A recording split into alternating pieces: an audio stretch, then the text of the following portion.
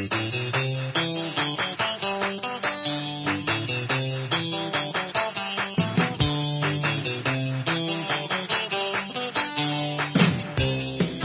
the Cleveland Indians have finally clinched. They're the first team to clinch a division championship this year in the 2018 season. Of course, the Boston Red Sox, they had already clinched a playoff berth, but we had to wait and see if the Indians were actually going to clinch a divisional championship. They did that on Saturday. They did it fairly easy over the Detroit Tigers at Progressive Field. So that's all said and done with, and now over the next 2 weeks, they can kick back and relax and try to get their rotation set up for the playoffs to begin in the last week of September. Good evening, everyone. Welcome to another edition of the Ohio Baseball Weekly Show. Our weekly get-together on Monday nights as the season is rolling to a close to talk about the Cleveland Indians and the Cincinnati Reds. And in order to do that, of course, as always, what we've got to do is go down south and bring in our resident Reds expert, Mark Donahue. Mark, how are you doing this week?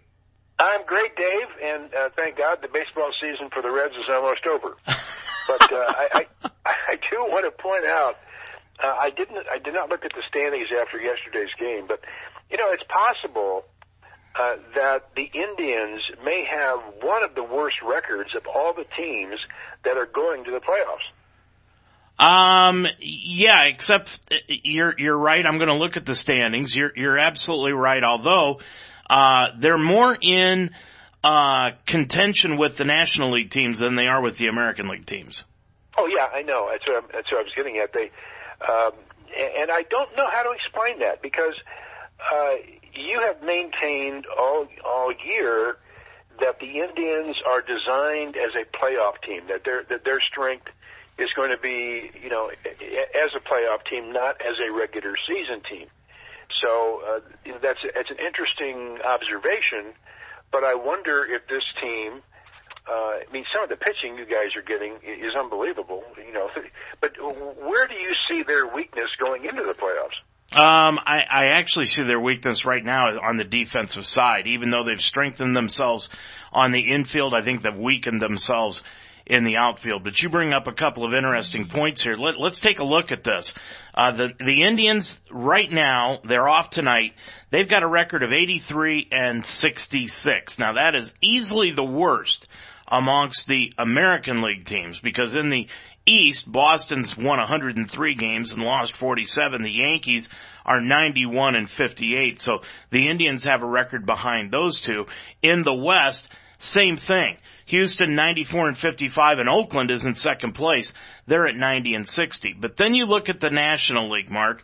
In the East, they've got the identical record of the Atlanta Braves who lead the Eastern Division by 6.5 over Philly, 83-66. In the Central, Chicago, the Cubs have a record of 87-62. Milwaukee is at 85-65 in second place. And if the Indians and the Cardinals were in the same division, Mark, the Cardinals would be just a game behind at 82-68. And in the West, it's Colorado and the Dodgers each at 82-67. And so they would be a game behind the Indians also. Well, here's what scares me about the Indians, and of course I'm an Indians fan after the Reds, but they play in the worst division in baseball.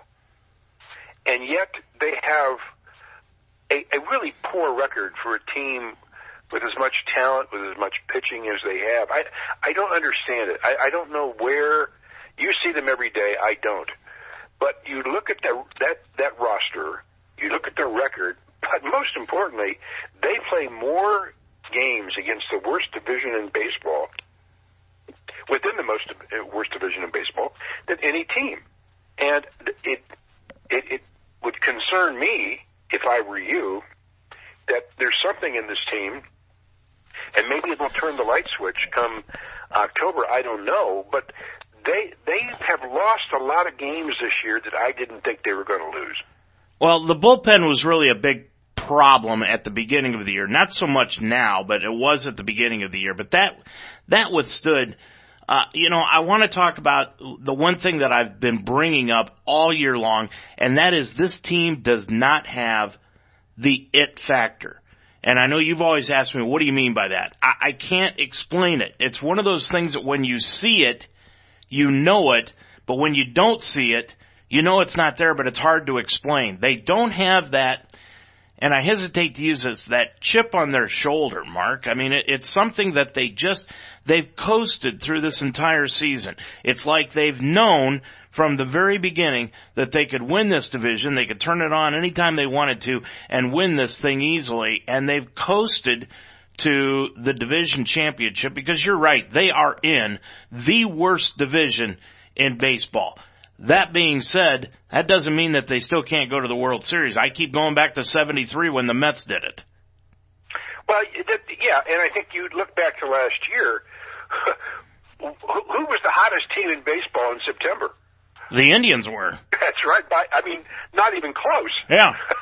Not even close. Yeah. So, and then they go in and they stink it up in the playoffs. So, well, they didn't stink it up in the playoffs, Mark. They lost in 5 games to a Yankee team after Ed Encarnacion got hurt and couldn't play again in Game 1.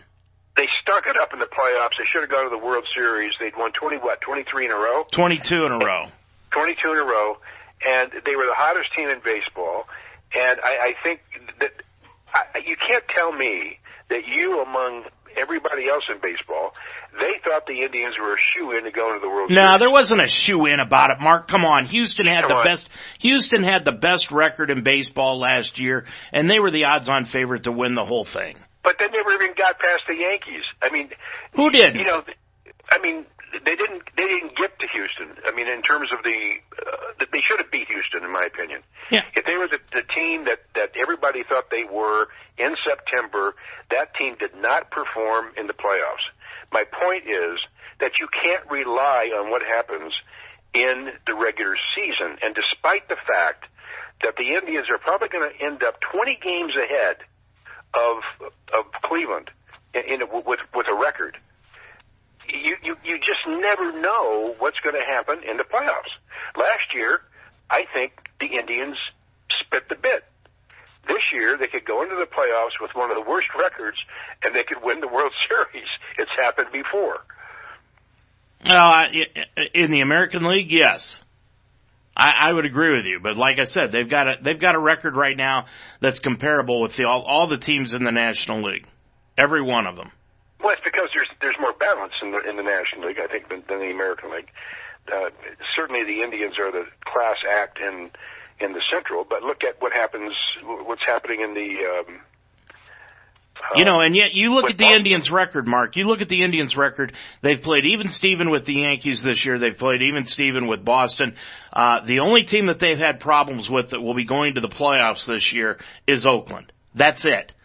The teams that they've had the problems with have been the bottom dwellers, the Kansas Cities, the Minnesotas. For crying out loud, the Chicago White Sox gave them a hard time. That's why I'm saying this team has coasted from beginning to end. They've known they could win this division handily, and I don't like it. I don't like the way that they're going into the playoffs. I haven't liked the way that they've played baseball all year long. Yeah, they've got a couple of guys in Lindor that have hit 35 homers.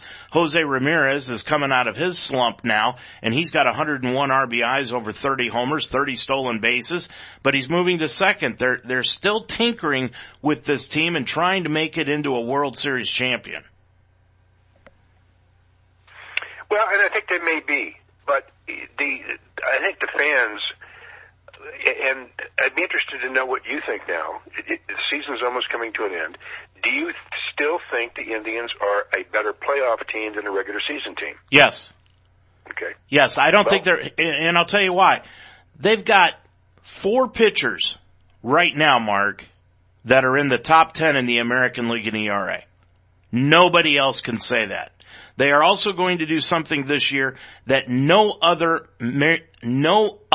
baseball team has ever done. And that is have 4 pitchers on their staff that would each have 200 strikeouts in one season. No major league team has ever done that. This starting pitching staff, Mark, is so strong, they're talking about putting Trevor Bauer in the bullpen for the first round of the playoffs in order to make sure that he's recuperated from that stress fracture in his right leg. That's how strong this starting pitching staff is. There is no other staff in the American League or in the National League. I'm going to go on record as saying this. There is no other staff that goes as deep as the Indians starting staff. There is no team that wants to face the top 4 Indian pitchers if Bauer is completely healthy and starting. Yeah, and that's why it's so hard, because I don't see them every day. You look at that lineup, and I agree with you about their pitching, and yet they're 20 games or close to 20 games behind Boston in a win-loss record in the worst division. It doesn't add up. There's no logic to that. You look at that pitching staff, you look at that lineup, and you say that team should win 110, 115 games a year. But that's baseball, I guess. Yeah. Yeah, I'll go on record right now as saying I'll take the field against Boston. Boston will not make the World Series. No, you have the odds on your side because a lot of, just like the Indians, you would have taken the field last year that the Indians were going to win the World Series. You and I both talked about that ad nauseum throughout the regular season. And I told you that I was not scared of Houston. I wasn't scared of Houston. I'm still not scared of Houston because their top 2 pitchers are Dallas Keuchel and Justin Verlander. And the Indians always hammer those 2 pitchers. The guy that's got me scared on Houston is Garrett Cole. He's the guy. And it looks like Houston and the Indians are going to play in the first round of the playoffs. That's the way it looks right now. Oh boy. I haven't even given it much thought, but I mean, if you're going to put me on the spot right now, I'd have to say that Houston's probably got the advantage over it because they've got home field advantage. I like the matchup with Houston. I really do. I think Houston is limping going into it, but I think, and I hate saying this, but I think it all revolves around the Indians' health and how they play defense. I don't like Kipnis in center field. Now, wait a minute. Hold on a second. Back this truck up. You're not even letting me finish my point. What truck? You have like 7 points. Let me stop you on one. 3 minutes ago, you said that the Indians were a team that they were going to flourish in the playoffs because they have the best starting pitching 1 through 5. So certainly 1 through 3 would be even better. And now you think they're not going to beat Houston? If you put a gun to my head, I'd say I think Houston will beat them because I think they've got a better lineup. You're giving the Indians lineup too much credit. Maybe so. I mean, there has to be a weakness I'm not seeing there because I agree. Oh, the bottom half of it has been the bottom half of their lineup throughout the entire season. It's been that. It's been the guys after Yonder Alonso at 5. It's been the guys 6, 7, 8, and 9. Now, what they've done is bringing in Josh Donaldson and putting him at number 5 in the order. They've moved Alonso to 6. Melky Cabrera has stepped into that right field position. Thank God for Melky because he's hitting over 280 as an Indian and driving in runs and playing great defense out in right field. They need that. He's moved into that 7th spot, but then you've got 8 and 9. Now, Gomes is starting to hit the ball a little bit better, but Kipnis has been a disaster all season long. I mean, this guy, whenever there's somebody on base, forget it. He's not going to hit. He'll hit when there's nothing going on, but if there's somebody on base, forget it. He's done. That's the reason they went out and made the Donaldson trade. That's exactly the reason, and they moved Kipnis to center field. Now, is that a good move? No, I don't think so. I think the ideal move would have been to put Kipnis on the bench and left Greg Allen out in center field and just let him play. But the Indians, they know it better than I do. But if I was going to say it, I'd say Houston would probably win the series, going the distance. But Mark, I do. I think the Indians have better pitching, but the lineup goes to Houston and defense. Well, let's, if you don't mind, I'd like to talk about something depressing. And we spent all this time talking about how great the Indians are. Let's talk about another team that we know and love, But before we get into the Cincinnati Reds, you remember when the Reds made the trade for Adam Duvall? Yes. And, Adam Duvall was off to a terrible start with the Reds, and it really is a continuation of the last year, at least a year and a half, where the second half of 2016, his numbers went into the dumper, and last year he hit around 239, I think. But you could see that he was being overwhelmed, and this is a guy who over 2 years drove in over 202 runs, I think. He had 99 one year and 102 or 103 the other year. He had close to 65, 70 home runs over a 2-year period. And while his batting average wasn't high, he drove in a lot of runs, hit a lot of home runs, and was hitting fourth for the Cincinnati Reds. This guy, I don't know what's wrong with him physically. There has to be something physically. Since he went to Atlanta, I did some research today. He's only been up 44 times, but you'll hear these numbers and you'll know why. In 44 at-bats with Atlanta, he has 4 hits, batting .091. He has 3 base on balls. He has no doubles, no triples, no home runs, no RBIs. And now that's almost impossible. He struck out 13 times. Ouch. And this is a guy that was an all-star 2 years ago. Now, we have talked about adjustments to the adjustments about players. Yeah. This is a guy, I don't know, he seems like a reasonably intelligent guy when you hear him being interviewed. Obviously, he has the physical capabilities. He has good eyesight. He's strong. He's fast. He's a great defensive player. All these things. And he has fallen off a cliff offensively. And either he is not intellectually capable of making an adjustment, or the coaches just gave up on him. That somebody just said, well, it's over for him. And it'll be really interesting to see what happens to him next year, because I don't know that anybody would sign him based on what he's done the last 2 years.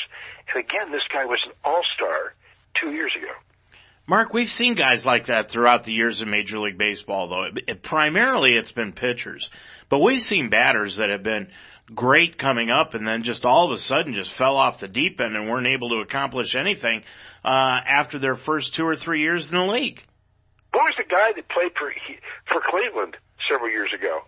He had a great first year that was out of baseball after 2 years. Yeah, Joe Charbonneau. That's right. Joe Charbonneau. Yeah, Joe Charbonneau was, Super Joe. He opened beer bottles with his eyelids. And he became a folk hero in Cleveland. And after 1 year, he was done. I don't know what the deal was, but he couldn't hit after that, and he was done. But I mean, I thought you said, when you said he opened beer bottles with his eyelids, I thought you said he went blind. That may have been the problem. Who knows, But how about Steve Blass? I mean, pitchers do the same thing. All of a sudden, they can't get the ball over the plate. Steve Blass was one of them. Yeah, but Steve Blass had a number of years in baseball. He was successful for a number of years, and it could have been an arm injury. Who knows? He couldn't find a plate. But typically, I've not seen a hitter in my recent memory of a guy who has fallen off the cliff like Adam Duvall did.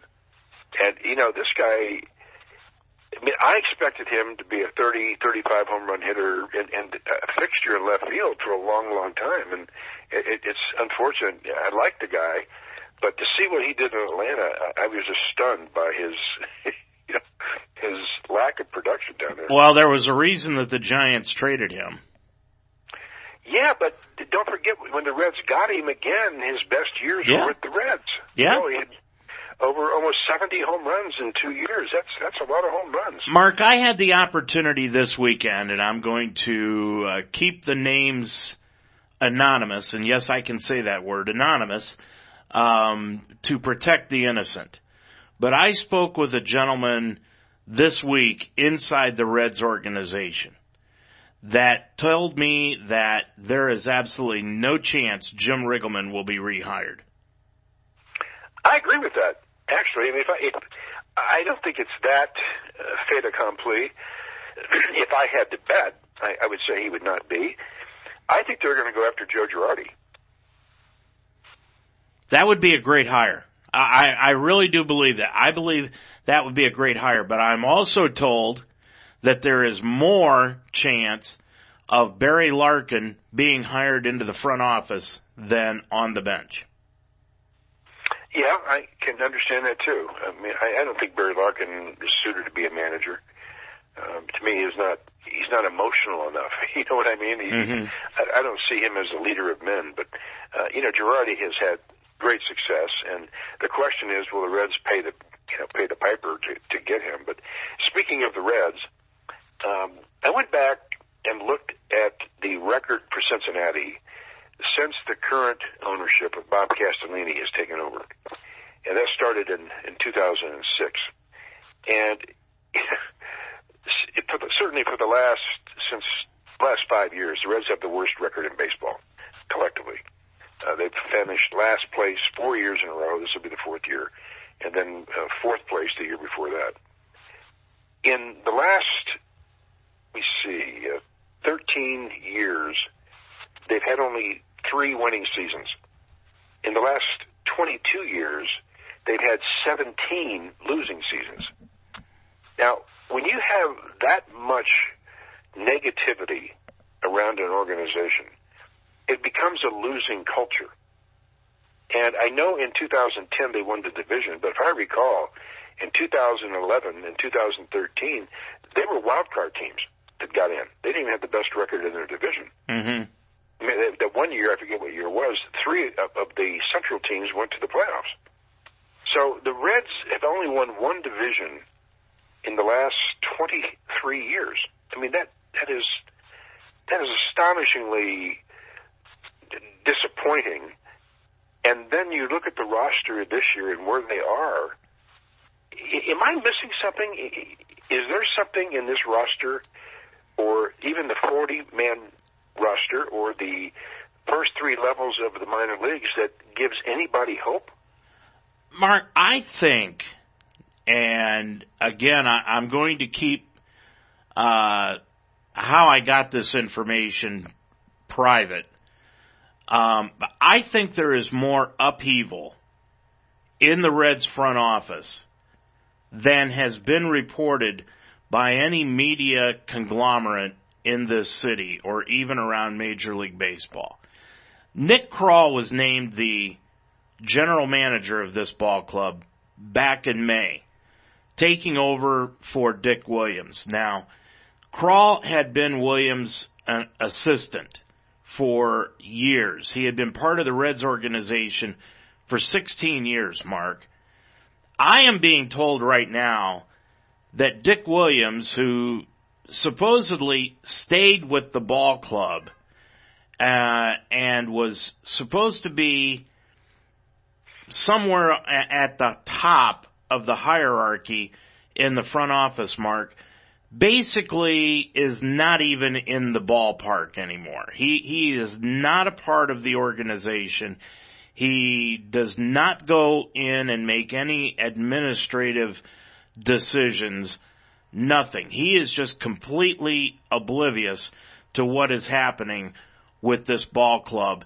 And I think it probably has taken its toll on what this team has done. The way I understand it, Mark, there is really nobody with this front office right now that has any decision making, has not made any decisions. I really don't think that there has been a decision yet on Jim Riggleman, and there may not be a decision on Riggleman until maybe a week or two after the regular season is over. But I don't think they've got an idea on what direction they want to go. Tonight, during the second inning, Marty Brennaman always talks to a reporter every second inning, and they talk about behind-the-scenes stuff. And Marty made a pretty caustic comment, which is not, that's kind of normal for him. But somebody said, I think he was one of the writers from the Inquirer, made a comment about a meeting that the brass are coming down to Miami this week, and the entire organization is coming down.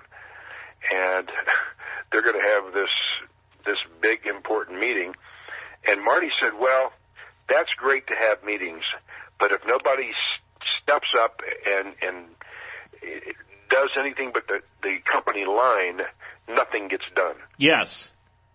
I don't know if you heard that or not, but I'm paraphrasing there. That's not a direct quote, but that's basically what he said. And he did say nothing gets done and company line. And he said it in a derogatory way. And the other announcer said, what would you say if you were in that meeting? He said, well, number one, I'd never be invited to that meeting, but I sure as hell wouldn't toe the company line anymore. Yeah. Now I don't know what the company line is other than let's save money. Let's build more restaurants at the ballpark. Let's do everything but put a winning team on the field. And I think if I know Marty, that's the kind of thing he would say. Like, what the hell are we opening another? You and I were down there last month? Yeah. I mean, how many restaurants do you need? That's my background, retail real estate and commercial real estate. You're talking millions of dollars of investment in these things. Why? Why not invest in a left fielder that can hit 35 home runs or a starting pitcher that can go beyond the fifth inning? It's just very frustrating for people who follow this team and have seen what's happened over the last 20 years. I agree with you, and the fact of the matter is, Mark, and this sounds hilarious, but it's a point, that we went into the Diamond restaurant, the Diamond Club restaurant that night, and they were in the Diamond Club. I know a lot of people out there have not been involved in the Diamond Club. You get seats behind home plate. Behind the seats in home plate, there's a restaurant, and you get fed for free, and there's a buffet and everything. Mark, when I go to a ball game, I'm not there to eat lamb. That's right. I'm sorry. I'm not there to eat lamb. I'm not there to eat quiche. I'm not there to eat all this expensive food. I'm there to watch a baseball game. Now, that's where baseball has gone, Mark. You've got the Diamond Club. Now, obviously, those seats are expensive for a reason. But for gosh sakes, Mark, if you want lamb, go to the Montgomery Inn. Yeah, I've been to probably, at one time, I think I've been to 18 or 19 ballparks. And I used to go to Dodger Stadium all the time because I worked a mile from there. And you go there, and it's a baseball stadium. And even Wrigley Field, it's baseball. That's why you're there, baseball. Yeah. It's not for all this other playgrounds for the kids and all this crap. They would draw so many more people if they just get better players, invest those millions of dollars into an asset on the field and not where they're serving lamb, at a restaurant. And don't you want your people not eating lamb, but out there watching your team? I mean, it's just ridiculous. And the point that I've been trying to make is that the Reds organization at some point, and maybe this is what Marty was talking about, they have made the decision, we're going to invest our money into something other than players. And at one time, this was about, 3 years ago, my son and I were down there. And I'm not kidding you, there must be 30 or 40 places to eat in this ballpark. Yeah. I'm not kidding you. It's just, It's unbelievable. It's like a mall. Mark, it's the same way in Cleveland. It's the same way in Pittsburgh. It's the same way all over the place. Now, I don't know about Wrigley. I did talk to a friend of mine that has been to Fenway several times, and he didn't bring up anything about restaurants, but that's the way to go. I mean, for crying out loud, Mark, you can't even get a playoff ticket anymore for just the average Joe Blow. The average Joe Blow can have season tickets, and I'm just going to use this as an example because I'm telling the truth. They can have season tickets all year long, 13 rows behind first base. But for the playoffs, they don't get those seats anymore because they go corporate. That's what Major League Baseball does. They sell those seats to the corporate sponsors, and then the season ticket holder for the Indians or whomever it is that had those seats, they get shoved down the right field and left field lines. Well, the Reds are doing something wrong.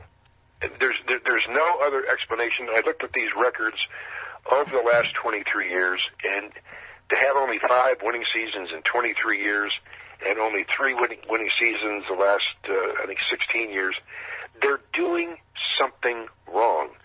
I don't know if it's their scouting department. We touched upon it last week, Mark. And I brought it up to this person this weekend. Late last week, this weekend. I brought it up to them that I had made the comment that when the Dolan brothers bought the Indians, as much as I hated the Dolan brothers at the time, their primary, their company line was, we are going to draft pitching. Pitching is the number one thing in our minds. We are going to put together a front office that drafts pitching. Right or wrong, Mark, they had a plan from day one. What plan do the Reds have? They don't have one. And that's what I was told this weekend. They don't have one. They don't know what they're going for. And the reason they don't know what they're going for, and this is the point I was going to make a little while ago, nobody in that front office can make a decision. Well, it's got to be something like that. Since I wasn't part of that conversation, I believe you. But you're right. From what I can see on the outside looking in, Williams seems over his head in terms of what he's doing. Eventually it goes down to the talent evaluators. Who in the organization is making the decision to draft some of the players they've drafted? Their drafts have been horrendous. And that comes back to kill you for 5 years. You mess up, 3 or 4 drafts in a row, and this is what happens. And that's what's happened to the Reds. But, they've made some good trades, but you can't, they get like Schebler. Schebler is a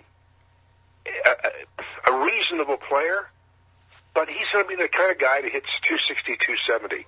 He's not going to change your team. And the Reds have made so many poor decisions. And of course, you go back to the Chapman trades where they have the best arm in baseball and they get nothing for it. Nothing. Not a damn player is still playing baseball. Who made that decision? Well, somebody did. At that point in time, wasn't it Walt Jocketty? Well, probably. Yeah. Yeah, and we all know why Walt Jocketty is no longer with St. Louis. Yeah, and you look at the trade for Mike Leake, and you look for Johnny Cueto. They get 3 left-hand pitchers, and none of them are doing anything that the Reds anticipated. So it's a systemic organizational problem that I just wish I could get excited about next year or the year after, but I can't. I just don't see it. Yeah, I want to see it. I want to see it. Yeah, I want to see it too, because I want to be able to go to some ball games that mean something next summer. But, I want to ask you about the not so much the Cueto trade, but you bring that up. And one of the 3 pitchers that they got is Cody Reed. And Cody Reed, over the last month and a half, Mark, has been pitching pretty good baseball. And don't forget that Cody Reed, last year, he had a streak where he pitched extraordinarily well out of the bullpen. And then they put it into the rotation, and it just fell apart. And speaking of falling apart, I don't know if you're watching the Reds game. The Reds just made 3 errors in an inning. A double play ball to Suarez went right through his legs. 2 drop balls, one by Suarez and one by Scooter Gennett, on balls where the guy was out at the base. And the Reds have just imploded. A 1-0 game has turned into a 6-0 game. And kind of on cue in terms of what this team is doing right now. I want to ask you, going into next year, I'm going to make you the general manager of this ball club, all right? Barring any deals, do you go into next season with the outfield being Senzel in left, Schebler in center, and Winker in right? No, I would have somebody. I would make Senzel a super sub. I'd let him play. He can play the infield. He can play the outfield. You need, the trade that killed me that they did not make. They had a chance to trade Aroldis Chapman to Miami for Yelich. Yeah, and they didn't. Yeah. Well, there was somebody else, and they almost got Giancarlo Stanton too. Well, yeah, there was a big trade, but the two headliners were Yelich and Chapman. Yeah. And then they started adding other players to it. But there was a chance they could have gotten both Stanton and Yelich for maybe Cueto and Chapman, something like that. But it was a big trade. Yep. Imagine that team with those guys. I mean, it's just amazing what they could be. But the decision making, and it goes into the scouting department. It goes into who you have looking at talent and evaluating that talent. And again, this is a systemic problem that is not just one guy, like the general manager. It's throughout the organization, and that's what is so scary. Is there's just nothing on the shelf. Well, you want to talk about a gigantic mistake? Remember when the Indians signed Nick Swisher? Yeah. Okay, they had the Yankees got a compensatory draft pick because the Indians signed Nick Swisher. Guess who that draft pick ended up being? Judge. Aaron Judge. Yes. Yeah. Yes. I seem to remember that. Mark, I don't remember the year. I think it was 1983. What happened on this date back in 1983? And don't quote me on the year, but I think I'm right. Well, you give me a year that may not be right, and then you tell you what happened. Yeah? All right, it's 1983. In Reds history. Oh, in Reds history. Okay, yes. 1980. Yes. 83 in Reds history. Was that the game they scored 16 runs in the first inning? No. It was the night that Johnny Bench hit his 389th career home run and his last. Yeah, I remember that game. Yep. I was actually living in Florida, down in Boca, and I remember that game, and it was Johnny Bench night, too. Yeah. It was. They put him behind the plate one final time. Remember that year they put him at third base? Yeah. He was playing okay, and then he sprained his ankle very badly going into second base on a slide, and they kind of gave up on it, and it's too bad. I mean, I think he could have played another few years, and imagine what he could have done if he was in the American League. Oh, boy. He could have DH'd for a long time. Speaking of that, all right, Jason Stark, who's one of the best baseball writers in America, in my opinion, he had an article come out over the weekend about the best and worst of Major League Baseball realignment and expansion. He's talking about 4 divisions and 32 teams, and here's how it could work and what would be a mess. All right? So I want to hit you up about this. First of all, they would have to expand 2 teams. Now, if you're going to say right now that Major League Baseball is going to expand to 2 teams, what 2 cities do you think they are going to expand to? Montreal and Las Vegas. Oh, that's interesting. Wow. Yep, Montreal. Now, he says Montreal and Portland. I wouldn't go to Portland. I think Yelich, by the way, I'm looking at the TV, may have just hit the cycle for the second time against the Reds in a month. Yes, he just did. First player in Major League Baseball history to hit for the cycle twice in a season versus the same team. Single, double, triple home run. Unbelievable. Now here's the thing that he says. If they bring in those 2 teams. Now here, I know you're going to hate this.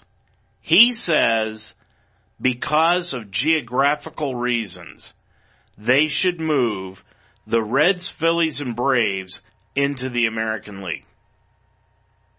Yeah, they'll never do that.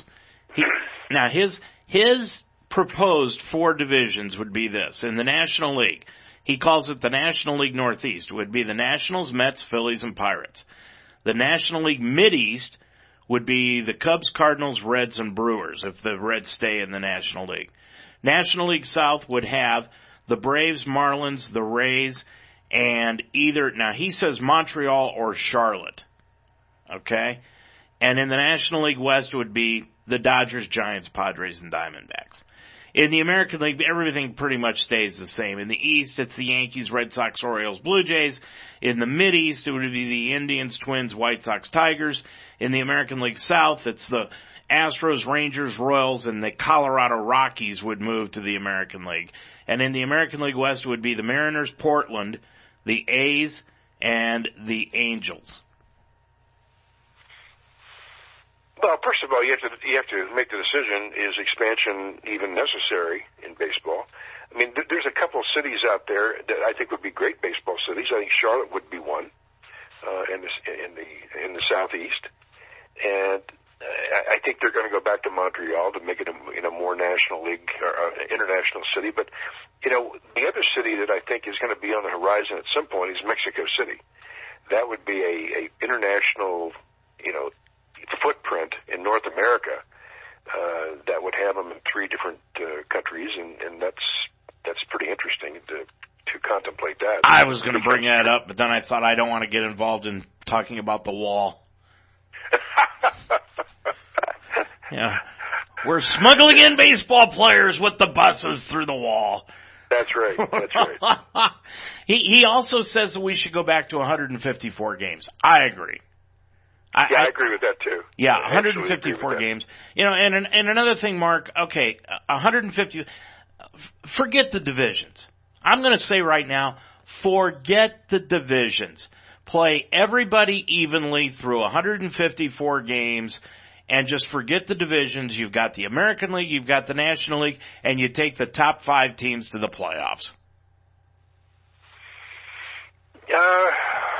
Yeah, I mean, I could live with that. I mean, the thing the division does, though, it creates excitement on a kind of a regional level.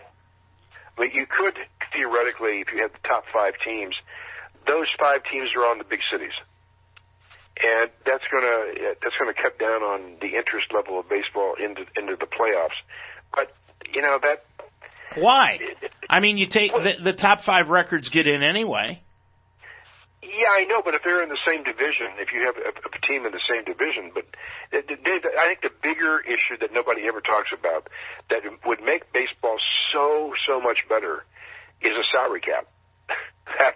That's what would make it a better sport. It's the only major sport that doesn't have one. And until there's a chance for a team like Miami, Miami's a big market, but they don't have the payroll. They don't have the interest down there.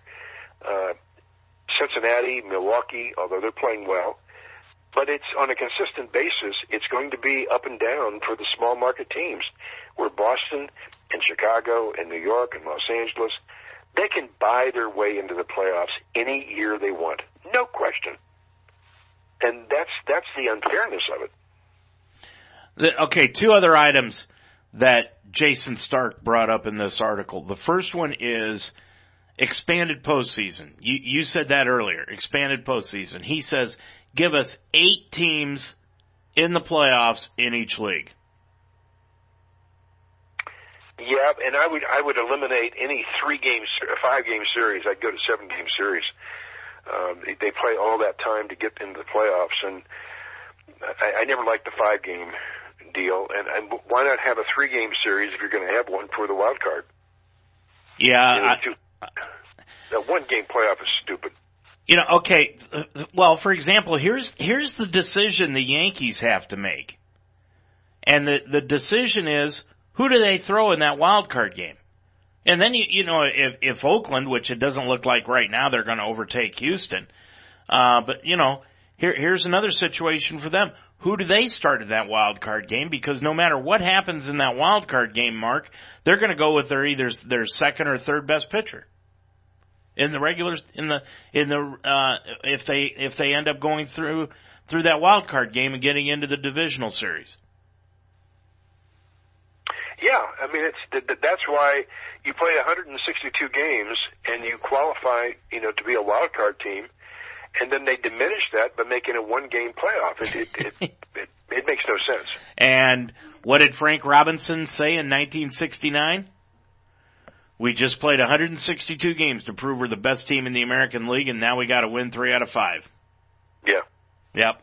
Yep. Final thing Stark says is, can the DH get rid of it? I agree with that too. Yeah, I like Jason Stark. He's always he's smart. Yeah, he's a smart dude. Yep, I agree with you. What was Tom Hallion doing on Todd Frazier's home run last Thursday night, standing on home plate? I don't know. I didn't see that. You didn't see that? No. Todd Frazier hit a walk-off home run for the Mets on Thursday night. It might have been Friday night, excuse me. It might have been Friday night against the Red Sox. And Tom Hallion evidently has had a burr in his saddle for Todd Frazier for whatever reason for several years. And you know how the team will come up to home plate after a walk-off and they'll... Yeah. Okay. Tom Hallion stood right on home plate and met Todd Frazier at home plate and went nose to nose with him. And nobody knows why. And Major League Baseball called Tom Hallion on the carpet about it, but nothing was ever said. It's you look it up. You'll find it on the internet. Yeah, I'll Google that. Yeah, it's definitely an interesting confrontation between those two. And Todd Frazier, and I know you've always liked Frazier. He took the high road on it. He said, hey, he said, I'm not sure what the problem was, but, Tom's a great umpire. I've known him for several years, blah, blah, blah. He took the high road. It was an interesting, you gotta check that out on Google. Mark, here's another interesting stat. Major League Baseball went to the 3-divisional alignment back in 1993.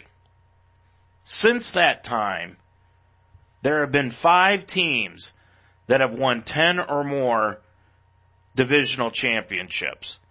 The Yankees have won 13, the Dodgers 12, the Cardinals and Braves have each won 10, and by winning the division this weekend, the Indians have won 10. Would you have been able to think that would be possible back in the 70s and 80s, as bad as the Indians franchise was? I didn't think that was possible 5 years ago. But the Indians are the same size market as the Reds. There's not a lot of difference in population.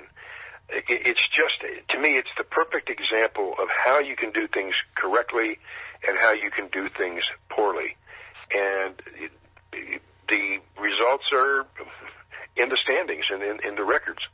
And when you have a winning team like Cleveland, what that means is you make a hell of a lot more money that you can then go out and continue that strategy.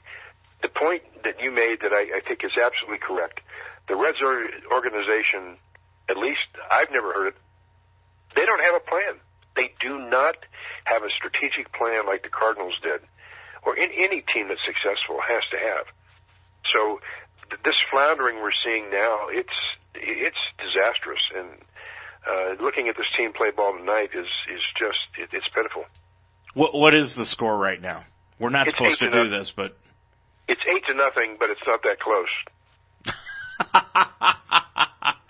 Kind of like Saturday when the Indians were up 15-0 at the end of 4, and they started pulling everybody to get ready for the celebration. You know what was nice about that, Mark?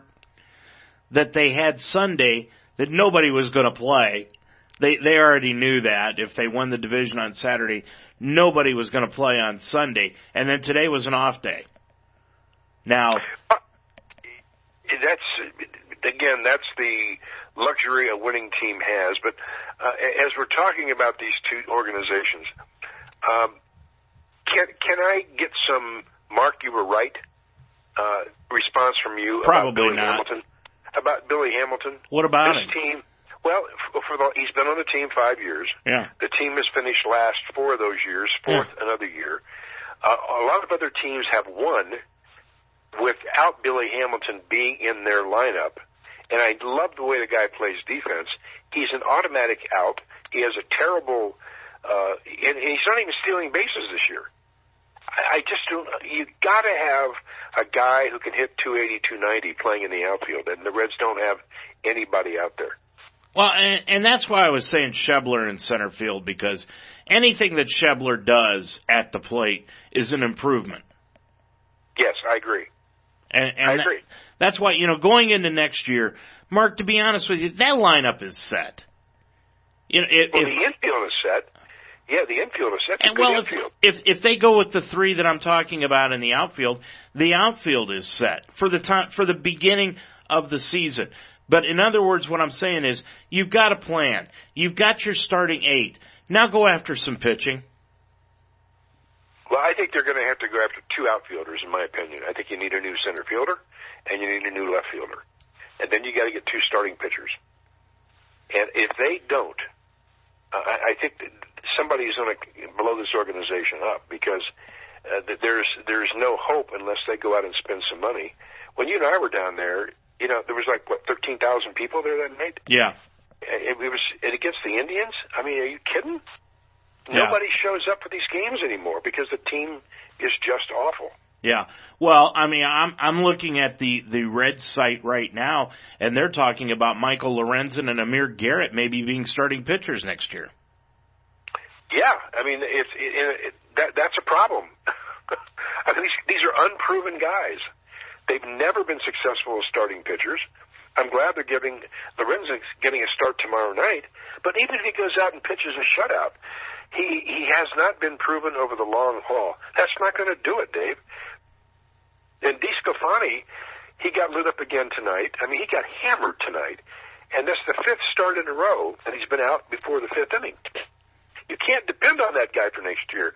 If you think he's going to be your starting pitcher next year, you got a screw loose.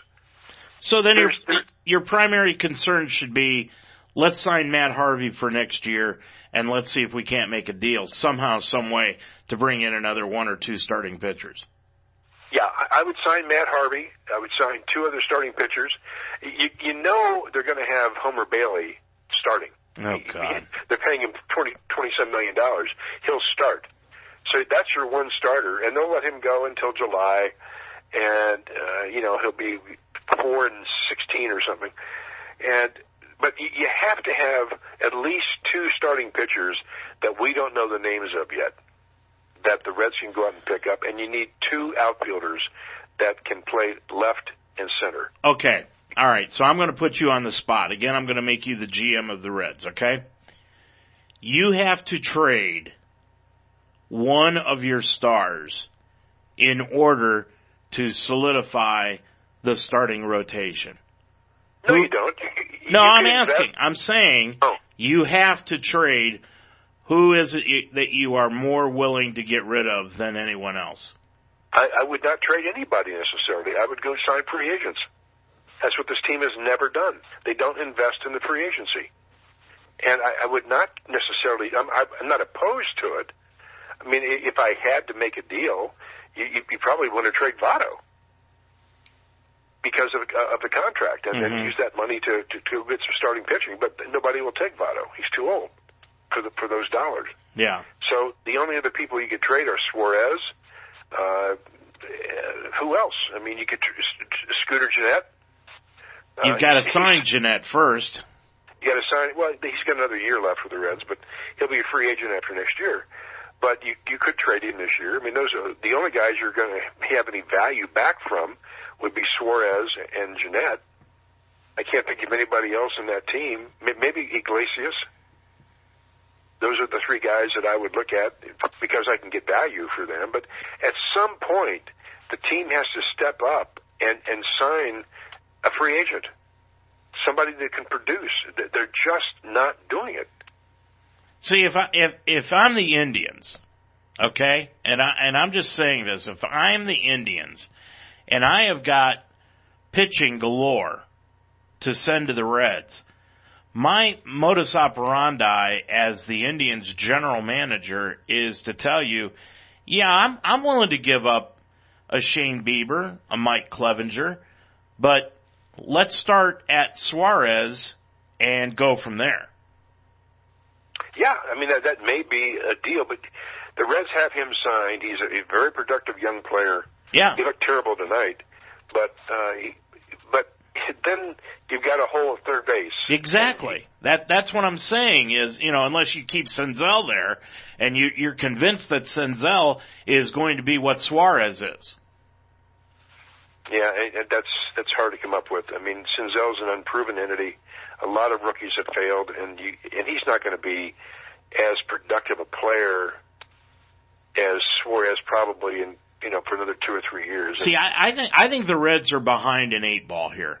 And I'll tell you why. I don't think the front office is going to approve any type of money going out to any type of free agent pitchers in this offseason, especially with the fact of Bailey's contract and Votto's contract hampering them. Whether or not it's hampering them, it doesn't make a hill of beans because they'll use that as the excuse. On the other hand, there you're caught between a rock and a hard place, Mark, because if I'm the Indians and I've got a plethora of pitching that I can go ahead and trade, the one thing that I'm going to want back is a third baseman, for example, and Suarez is where I'm going to start. And if Suarez is off the table for the Reds, then I'm not getting rid of any of my pitching because you don't have anything to give me. Yeah, and I think a lot of teams would say the same thing. The Reds just don't have a deep minor league system where they can bring guys up over the next 2 or 3 years that are going to make an impact. They bring up guys all the time over the last 5 years, and they stay here for 2 or 3 months, and they hit 230, and they're gone. So the problem is not having a bad year. The problem is this team is on the way to having a bad decade, and that is actually a probability at this point. It's not a certainty, but it's a probability that right now, based on they've lost 5 years in a row, losing seasons, worst team in baseball over that period of time, and there's nothing down in the minors that says that's going to change. That means you're looking at another 3, 4, 5 years, and then there's no guarantee beyond that. So when you don't invest in your team, and that's what the Reds have done wrong in a business sense, they've evaluated poor talent, but they've not invested other than a place that sells a different kind of food in their ballpark, and that's just maddening. I want to ask you very quickly before we end tonight's show about a question on the Indians and Josh Donaldson. All right. Josh Donaldson obviously has come in and he has already made a difference. He hit a home run on Friday night for the Indians. Did a pretty good job on Saturday. They're going to start playing him every day for the next 2 weeks. Is that something that you think that they need to do? I mean, this guy hadn't played up until about a week ago, since May 28th. Is this a good plan to put Donaldson into the lineup every day for the next 2 weeks to get him prepped for the playoffs? Oh, yeah. I think he would want that, too. And, yeah, I think it's a smart move. I mean, you brought him in there. Again, the Indians made moves this year. The thing I really liked about what they did, they made moves to win a World Series. That's why they made all those trades. They knew they were going to make the playoffs. They want to win the World Series, and they know, just like everybody else does, this team is getting older. They're going to have free agent issues in the next couple of years. There are people leaving. You could have injuries. That window is only open for a short period of time. And I really liked what the Indians did to step up and try and win the whole thing. Do you think anybody will give Andrew Miller more than $9 million a year? Yeah, I think in today's market, yeah, I don't think that's a crazy number for Andrew Miller. I think the bigger question is anybody going to give $400 million to that Yahoo in Washington hitting 230? From what I hear, the Atlanta Braves are. Well, they see something I don't see. I've heard the Phillies are interested in him too. Phillies and the Braves, but they're about the only two teams. For those numbers, seriously, people are talking $300 million for that guy. I don't believe it. And how about the fact of Mike Trout? Mike Trout, for example, I mean, they're talking about a lifetime contract with the Angels. He's earned it. He's 5 times the ball player that what's his name is? I keep his name. Bryce Harper. Bryce Harper, yeah. Yeah. Bryce Harper is an unbelievably strong power hitter, but he's not a great defensive player. He's a decent one. He doesn't have great speed, decent speed, and he doesn't hit for average. He hit the ball 450 feet a lot, but Trout does everything. Got a great beard. He's what? He's got a great beard. Yeah. Yeah. You know, hey, and with the Angels, why wouldn't you sign Trout to a lifetime contract? You've kept Socha there that long. Yeah, and, you know, it's amazing that Pujols is still playing, and I guess he's going to come back next year after this arm injury that he's got this year. Yeah. But the talent they've had in that organization, and they just never win. Yeah. What do the Reds have coming up? I know you don't care, but for those out there that... I'm afraid to look. No, I know who they have coming up. They have Milwaukee the next 2 games, and then they go to Florida, play Miami, and they actually might win a couple games down there. So it's... There's just a couple weeks left to go, Mark. There's just a couple weeks left to go in the regular season. Dave. And then I can be full-time Indians front runner. Well, the Indians have got the White Sox coming up tomorrow night, Wednesday night, and Thursday night. And then, going to be some fun, the Red Sox come to town. That's going to be Sunday Night Baseball, Mark. Red Sox and Indians, Sunday Night Baseball. So what? You both clinched. Who cares? And then we've only got about a week left to go in the regular season. Mark, we'll talk about it again next Monday night. Have a good one, Dave. You too. That's going to do it for tonight's program.